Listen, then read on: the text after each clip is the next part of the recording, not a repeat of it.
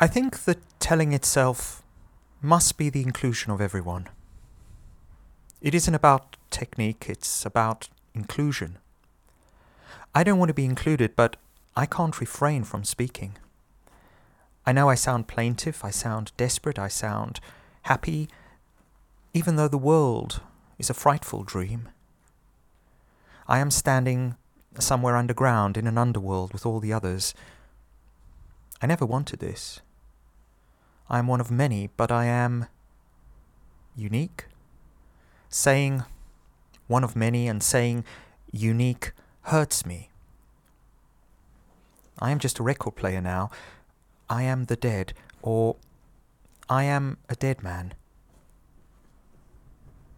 I have never been words, but words have never been words. In language, I combine my flesh with yours and you with mine. My flesh is tender, my skin aches from knowing you. My hand can't really touch you, but if you say I'll say I. I want to say we, but I can't. I can, but I think that I won't do that here. I take a word like morals and try to weigh it in my mind. It has no weight today. I think it has. I just accept it. I don't ever want to leave.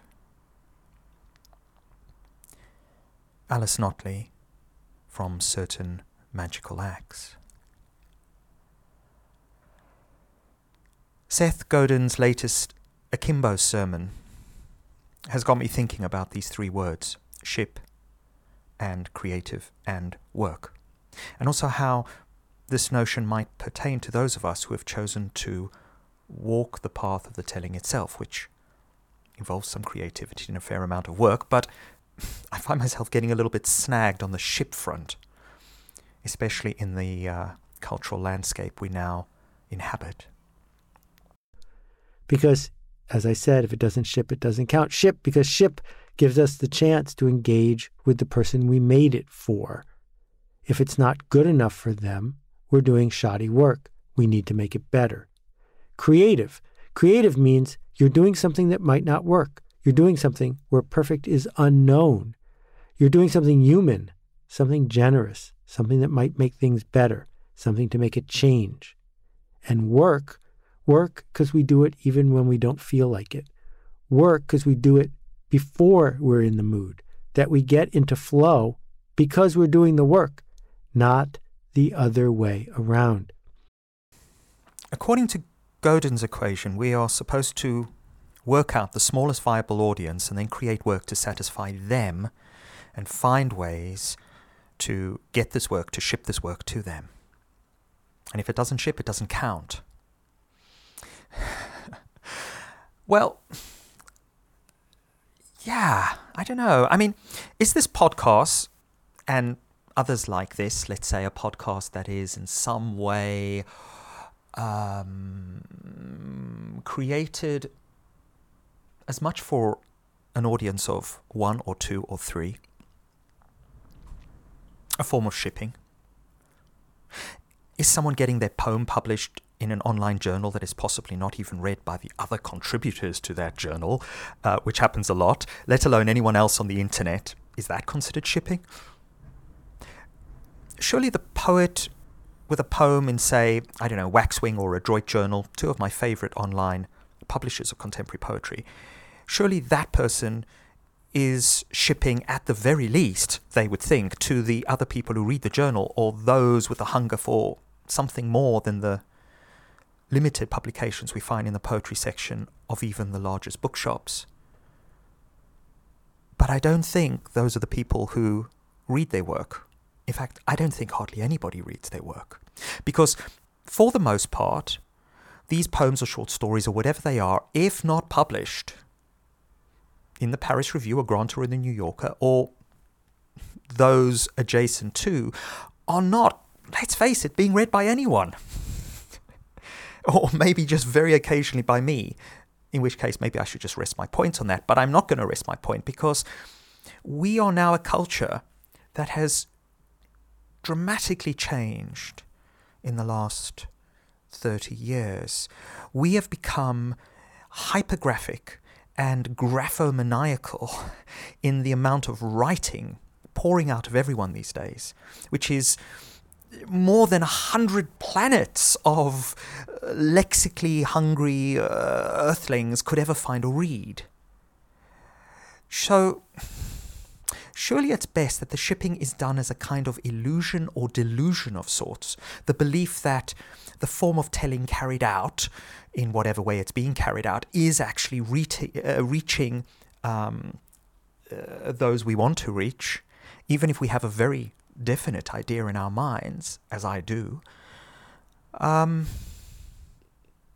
Surely it's best done either with the illusion that this is happening or the recognition that it's not happening, which I think is where I stand, and then the question of, okay, well, who is one shipping for? And maybe one is shipping for the telling itself, just like a tree is shaking its booty for the booty shaking itself.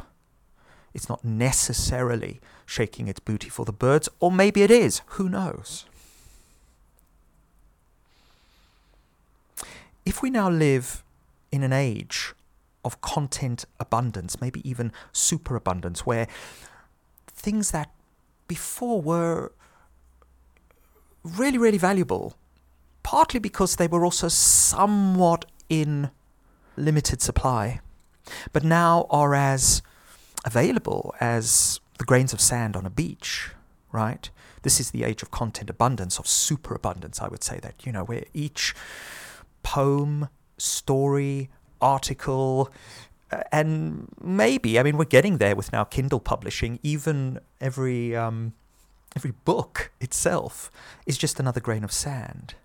And maybe it's always been that way, but now we can really, really see how vast the swathe of the beach is when we look on the internet.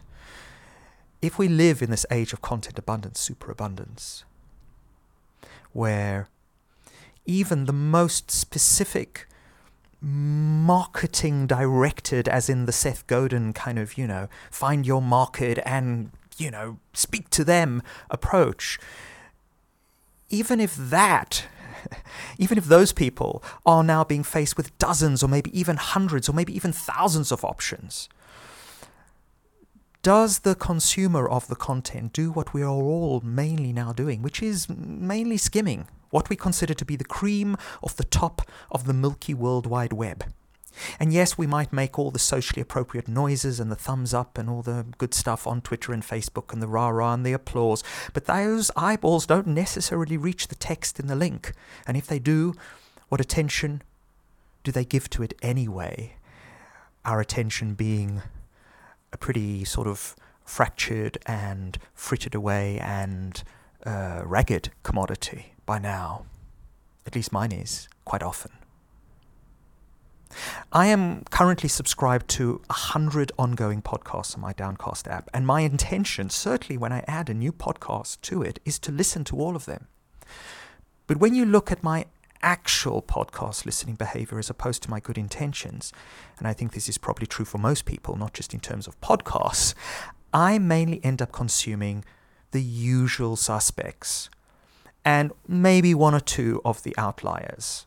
And maybe that's all that those people who are not the usual suspects can hope for, that they will be the one or the two of the outliers that people will consume.